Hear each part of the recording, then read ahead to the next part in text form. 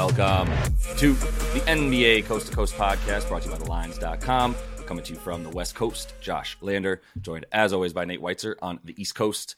And we have a 13-game slate here on Tuesday. We're recording this before the national championship on Monday, as we've got plenty of lines up. In this video, we are going to be bringing you the Philadelphia 76ers playing host to the Boston Celtics. Nate will run through all that stuff for you guys. But in the meantime, I want to remind you to like and subscribe to that page. Continue to follow along. We're bringing you a couple of videos in our player props each and every weekday, continuing through the rest of this NBA season and postseason. Also head to thelines.com. That's where we're putting up all these picks as well, up on the site there. And we also have that odds finder tool I tell you about every time, so you can make sure you're getting the best juice back on all these bets you're making in the NBA this season. Nate, let's get into our game here. A couple picks from each of us in this Philly-Boston matchup.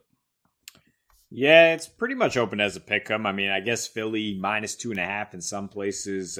Boston getting points. Boston plus 120 on the money line is where I would go here. The total is opened at 232. But I mean, it's more just like trying to read the room here with the Celtics. Is like, clearly there was a big boredom factor as we headed down the stretch there, where they just couldn't beat the Houston Rockets of all teams. And then, you know, once they get that kind of matchup where it's like, all right, what do you have against a top tier team in the East?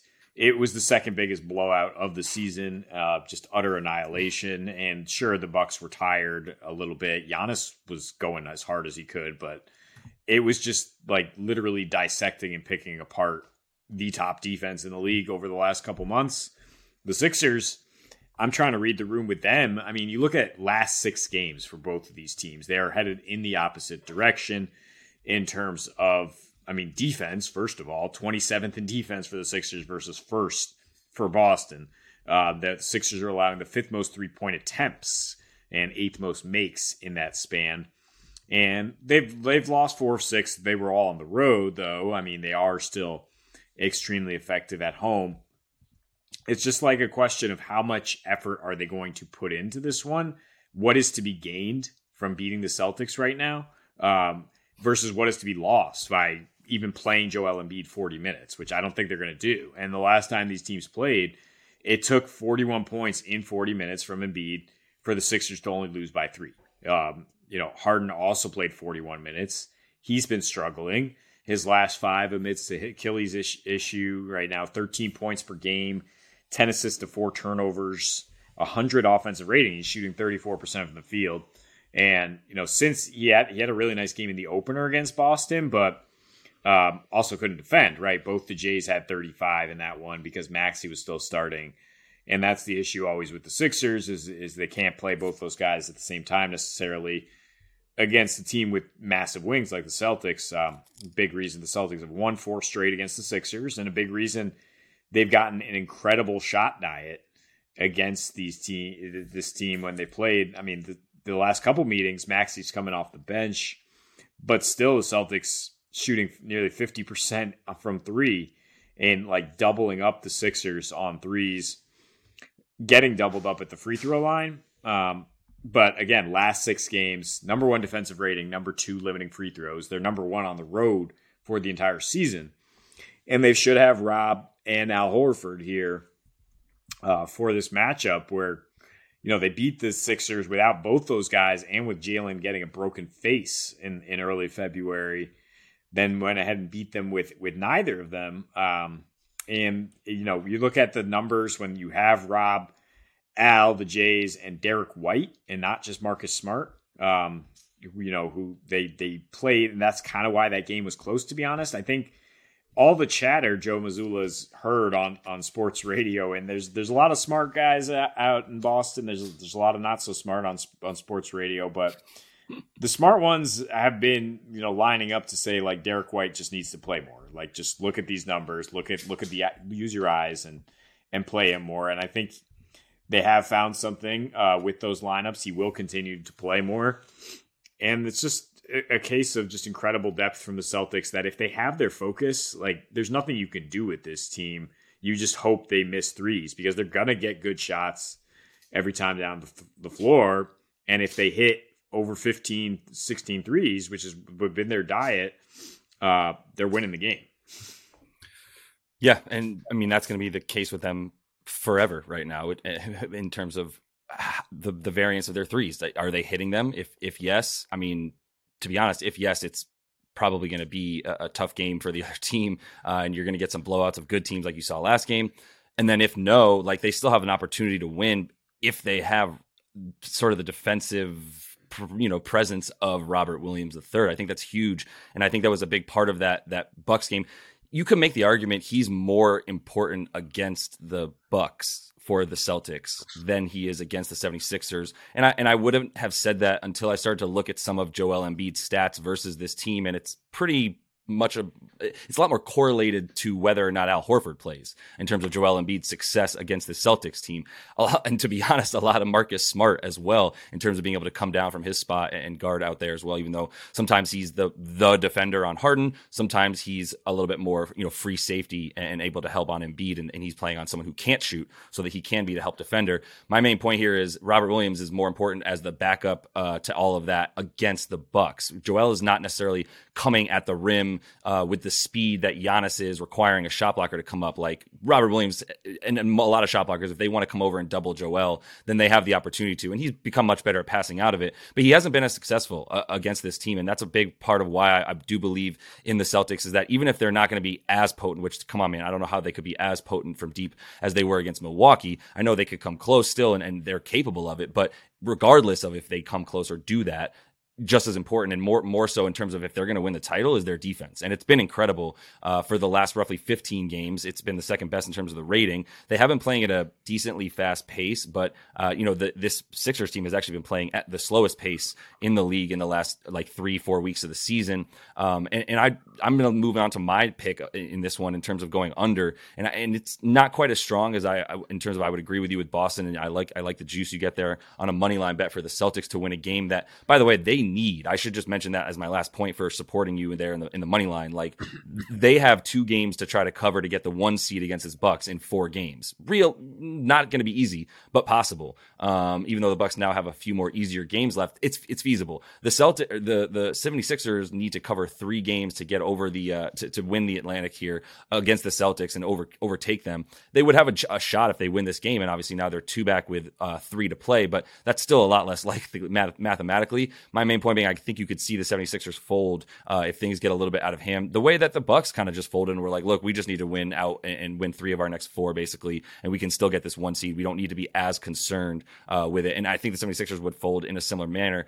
And then I'll just move on to the under. And another reason that would actually support the under is if this game does get out of hand, I mean, do the 76ers score 105 points? Even if the Celtics get to 120, 121 and they're hitting, wouldn't they start to sit some guys? So I know you can be scared of a 130 outburst from the Celtics once again, but the 76ers have been much better at defending the 3-point line, not necessarily than the Bucks, but in their own right. Obviously, D'Anthony Melton being a huge reason for that, and then PJ Tucker too, and the fact that even Tyrese Maxey's been out there a lot in the last. He didn't play very much in these first couple meetings against the Celtics, but he's been playing a lot lately. That would be the only other counter argument to an under, but still, like I said, this team's playing at the slowest pace with Maxey playing 36 minutes per game is the 76ers. So 3 of these last 4 went under, and the only time it went over in this matchup like that was because it was the first game of the season. It was just a lot of 3-point barrages. I'm not really sure which team. I mean, the Celtics were bad at defense for the first month of the season, or at least nowhere near what they were capable of and what they turned things around to and how good they are now. So I think that the defense of the Celtics,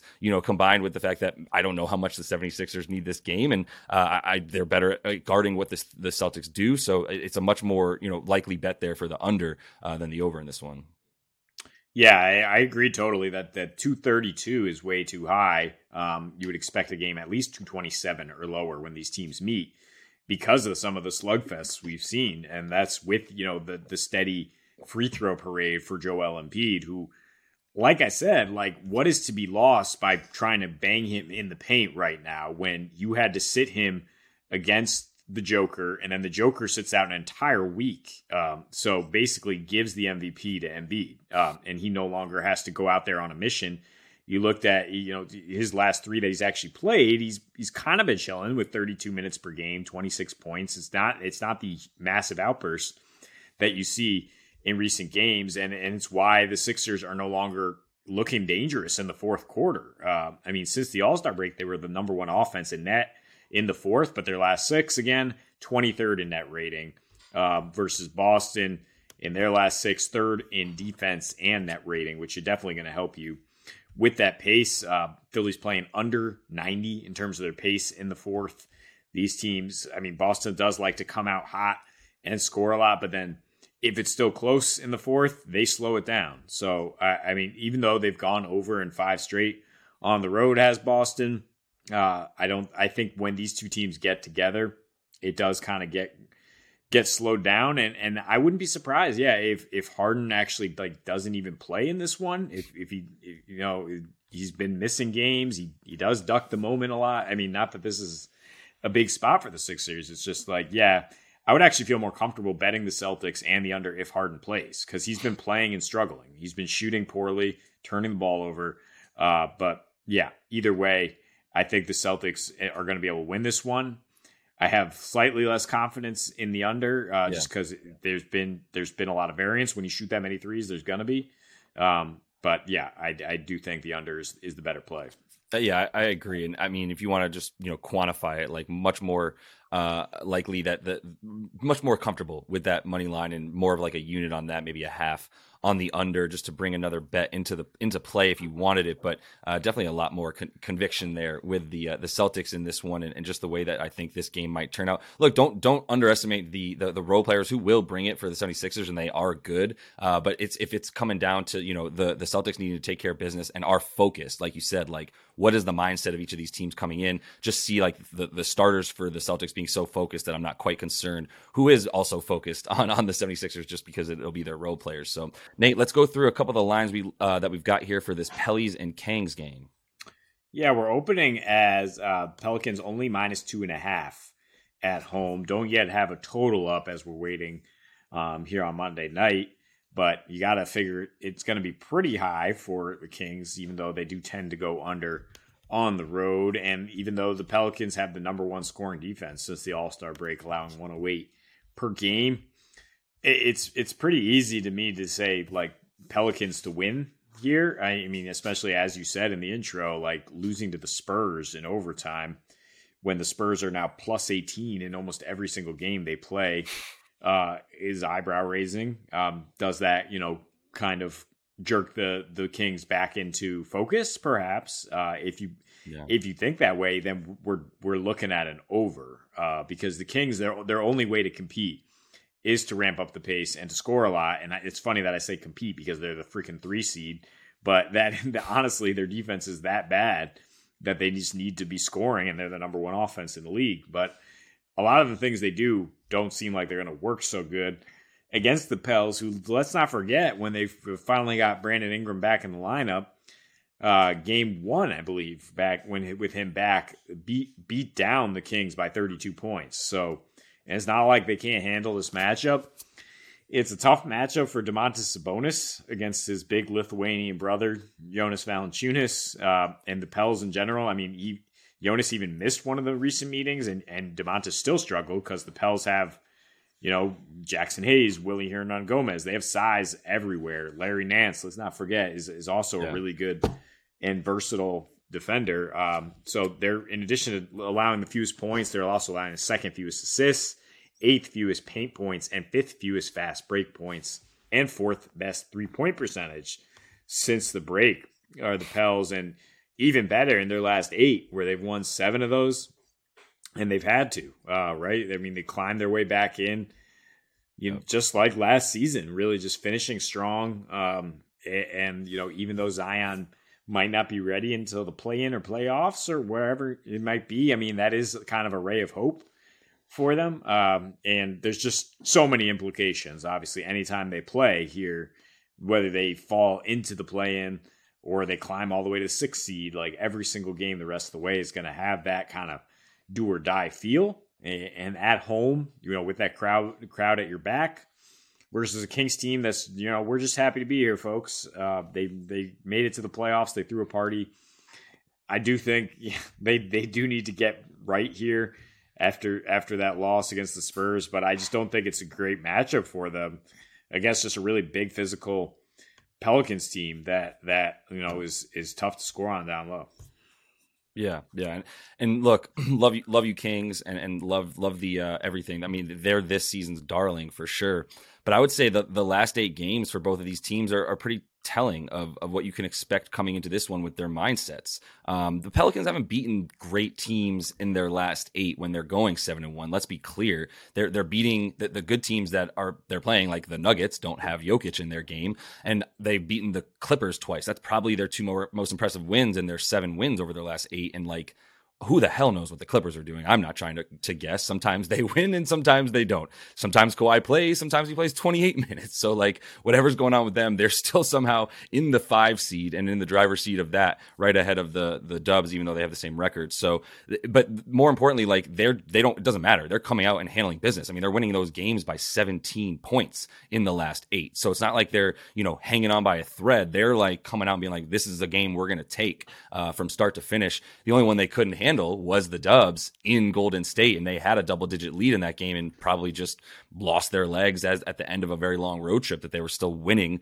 all those games on that road trip. So, I mean, we both are just talking with so much admiration about this Pelicans team because of the hustle that they're bringing. And the Kangs, I'm not going to go ahead and say they're like not trying because they're also playing. They had everybody in that loss to the Spurs. They gave up 13 threes. Dougie McDermott there, Dougie McFresh getting 30. And then Champagny, Julian Champagny, go ahead and look him up since I'm sure not as many of you are familiar with him, dropped 26 on him in his coming out party because they were just sort of watching guys do things, man, to be honest. And at times, their defense actually, it's not necessarily a lack of hustle. The Kings are, if you look at some of the hustle points on defense, they are stopping teams in the fast break. They're getting back. They're not turning the ball over and allowing transition points off of that. So they're playing like smart basketball and like trying on defense, but it's bad, especially when DeMontis is your backup. And I think there's something to be said. Your anchor of your defense. I mean, backup, like, that's a tough Backstop. Center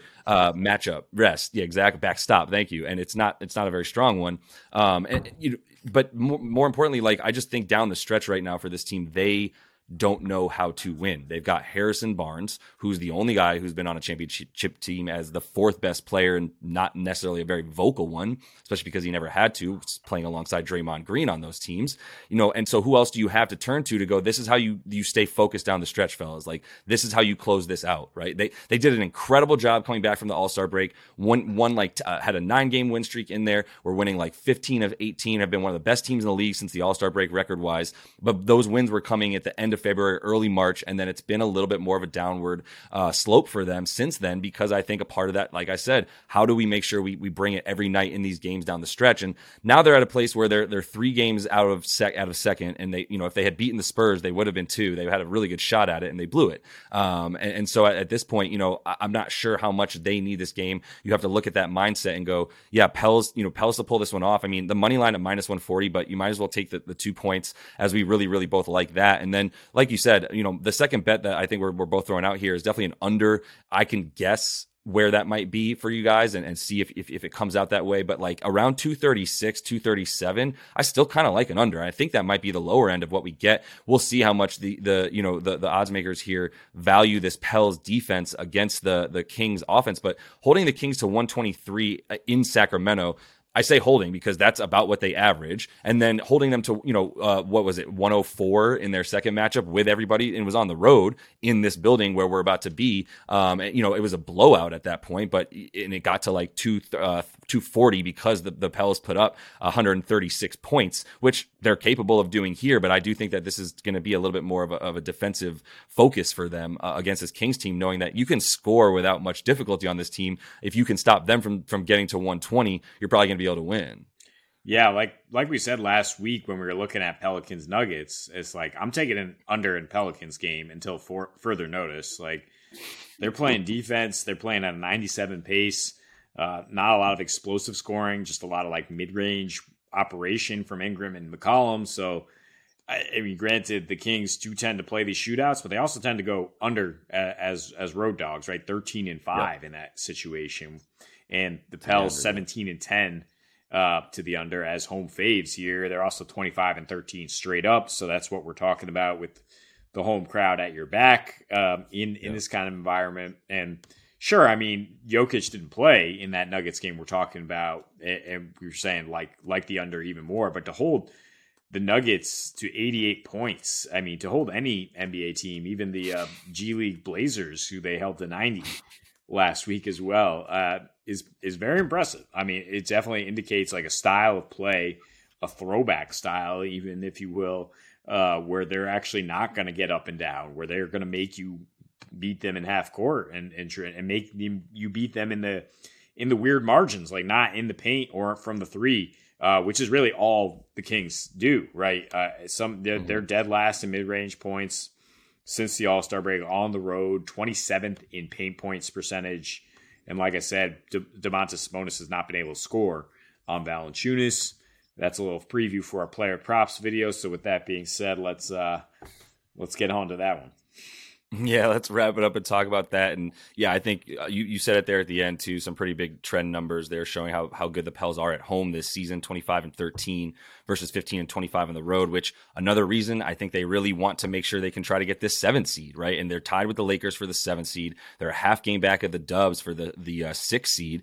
A win will tie them with the Dubs record wise. They don't own the tiebreaker there as Golden State does. But they can probably jump the Lakers and own that 7th seed outright, and then they get a chance to play the Lakers at home in that 7-8 matchup. Or if they should lose that game either way, they need to avoid that 9 seed where they would not be guaranteed 2 home games. They might have to win a game on the road to get into the playoffs. And with the way that they play at home, and they're definitely going to be gunning for a win tonight. And I think we can bank on that. So you're listening to the Lines.com podcast network. Looking for the latest player props and the best betting odds from the top U.S. sportsbooks all in one place? Then join us right here every day this season for free picks and best bets from the sports betting experts you can trust. Check out the Lines.com NFL Megapod as Matt Brown, Steven Andress, and Adam Candy break down every game for this weekend's football slate. Join the Coast to Coast podcast crew Mondays through Fridays as Nate Weitzer and Josh Lander bring you the best player props and game lines for Major League Baseball, the NBA, and the NFL. And tune in to Beat the Closing Line twice a week as Nicole Russo, Mo Nawara, and Eli Hershkovich dive into NFL opening lines, plus special guests from the sports betting world. So subscribe, rate, and review to the Lines Podcast Network, the source you can trust to make you a better sports bettor. Bet basketball, baseball, or hockey with a risk-free bet up to $600 at BetMGM. Sign up and use bonus code THELINES, and you're on your way with the king of sportsbooks. Get the BetMGM app today and use promo code THELINES to make a risk-free bet up to $600. This is a new customer offer. Paid in free bets. Visit BetMGM.com for terms and conditions. 21 years or older to wager. Colorado, Indiana, Iowa, Michigan, New Jersey, Nevada, Pennsylvania, Tennessee, Virginia, or West Virginia only. Excludes Michigan disassociated persons. Please gamble responsibly. Gambling problem? Call 1-800-522-4700 in Colorado, Nevada, and Virginia. 1-800-270-7117 for confidential help in Michigan. 1-800-GAMBLER in New Jersey, Pennsylvania, and West Virginia, and 1-800-BETS-OFF in Iowa. In Tennessee, call or text the red line at 800-889-9789. If you or someone you know has a gambling problem and wants help, call 1-800-9-WITH-IT. In Indiana, promotional offer not available in Nevada.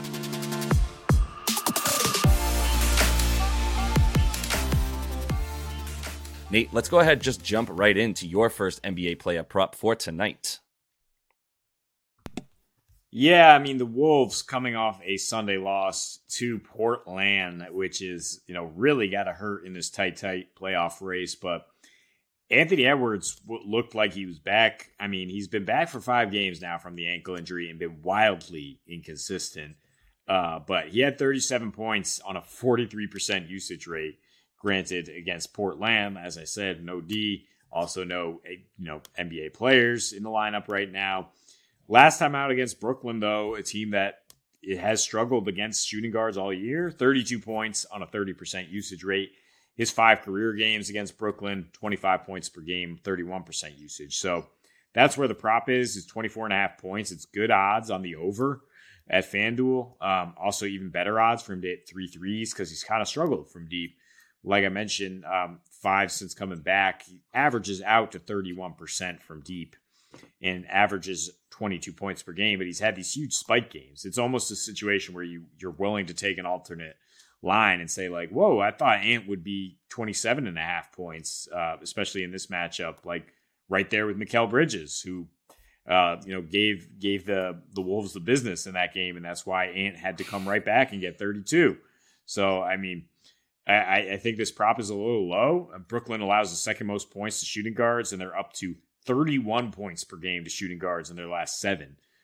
So obviously, I know you're a fan. You're nodding your head. So obviously, you're on board with Ant tonight. I am. I'm on board with Ant. And to be honest, man, I'm on board with getting ahead of fading Mikal Bridges as one of the best defensive players of the NBA. Hear me out. I know his nickname is Mikal the Destroyer, but remember when Kawhi Leonard was one of the best defensive players in the NBA? It's not that he's not anymore. It's that he doesn't have to be, because he can just throw up 28 points a game. And it's funny what it'll do to your psyche on defense when you're like, I'm not as concerned if you score here because I'll just go get it back if I have to. And Mikal is turning into a 3-level scorer that we all need to start respecting a bit more than just the guy getting the stats for Brooklyn, because who else is going to get the stats? Like, this is an NBA player getting NBA points. And I'm using that as logic to say Ant's going to come right back at him. He's one of the most dependable egos in the NBA that you can rely upon to take shit seriously when he's getting in a mano sort of style matchup with a guy. And Bridges has been playing shooting guard for this team. So he may be guarding him. He may not, depending on if they want to use their, pre-Kawhi guy on the best player on the other team, or if they're going to start not necessarily matching him up. But Brooklyn's very good at defense in other areas. And Ant's not the type of player that I think they're going to be quite as good against. So I'm with it, as you saw me nodding vigorously with you. I'm going to go under here on Domas. We kind of talked about that. Domantas Sabonis in the Sacramento Kings video against this Pelicans team that they're playing on Tuesday night. And we talked about fading him a bit. 20.5 points is his, the under would be the best play there on DraftKings at -120. I also really like the PRA, although he has gotten boards here and there against this Pelly's team. It's and not nearly as close to this point total as of late against the Pelicans. But either way, the points, rebounds, and assists under, if he gets under 40 there, that's -110. And so it's a little bit better juice there than you're going to find for just the points. He's failed to hit all of either of those in his last 4 versus New Orleans here. And 3 of those were with Sac, 1 with the Pacers, 15 points a game, 12 boards, and then 7 assists, but a -52 in that time because he's playing against his big bro, as you mentioned, his fellow Lithuanian, Jonas Valanciunas, averaging 13 points against him in his career, under 10 boards and 4 assists in about 27 minutes. And part of that, I would imagine, is because he's getting big boy down low and getting a bit of foul trouble as well against Joe Val. So look, we also just mentioned this New Orleans defense. It's good all over the place. Let's be very clear, but like, it's pretty much clamps down low, especially, it's the number 1 D overall, 6th fewest rebounds to centers, 10th fewest points, 8th fewest points in the paint, but actually number 1 in their last 8 games in terms of limiting points in the paint, and then number 2 in both limiting second chance points. You can't get fast break points against them. You can't really get rebounds against them right now either. They have the number 1 defensive rebound percentage in their last 8. So this Pelly's team is just we keep kvelling over them, to use a Yiddish word, because they're just looking awesome on defense, and it's fun to watch them put the clamps on teams. Yeah, I mean, like we said, Joe Val didn't even play in one of these last 3 matchups for him against the Pels, and he still struggled because they have other bigs. They have Jackson Hayes, Willy Hernangomez, Larry Nance, guys who can just get into him. And also, you're wondering about the motivation for the Kings. Like, there's nothing much to be gained, like we said, with the Sixers in the 3rd spot. I mean, in terms of trying to go out and win this game, other than to play the right way. Try to finish the season with some momentum, but I would rather take the under on that than assume that, Domantas is going to force anything. That's not his game anyway. Yeah. So 20.5 points is a lot against the number 1 scoring D right now since the break. And a similar feeling here. Against the Bucks defense, Deni Avdija to get 15.5 points or 23.5 points of rebounds. I'm going under on both of that here. I mean, in his last 7, he started to get a ton of minutes and usage because Kristaps and Brad Beal are out and Kuzma's been out. But he's a -25, so that's not ideal. But 15 points per game, 8 rebounds per game. So he's right at this average. But you look at what happens when he faces a packet-in defense, or 2 of them in a row, Orlando and the Knicks, down to 7.5 points and 4.5 boards, shooting 23%. And has a 62 offensive rating, same amount of turnovers as assists.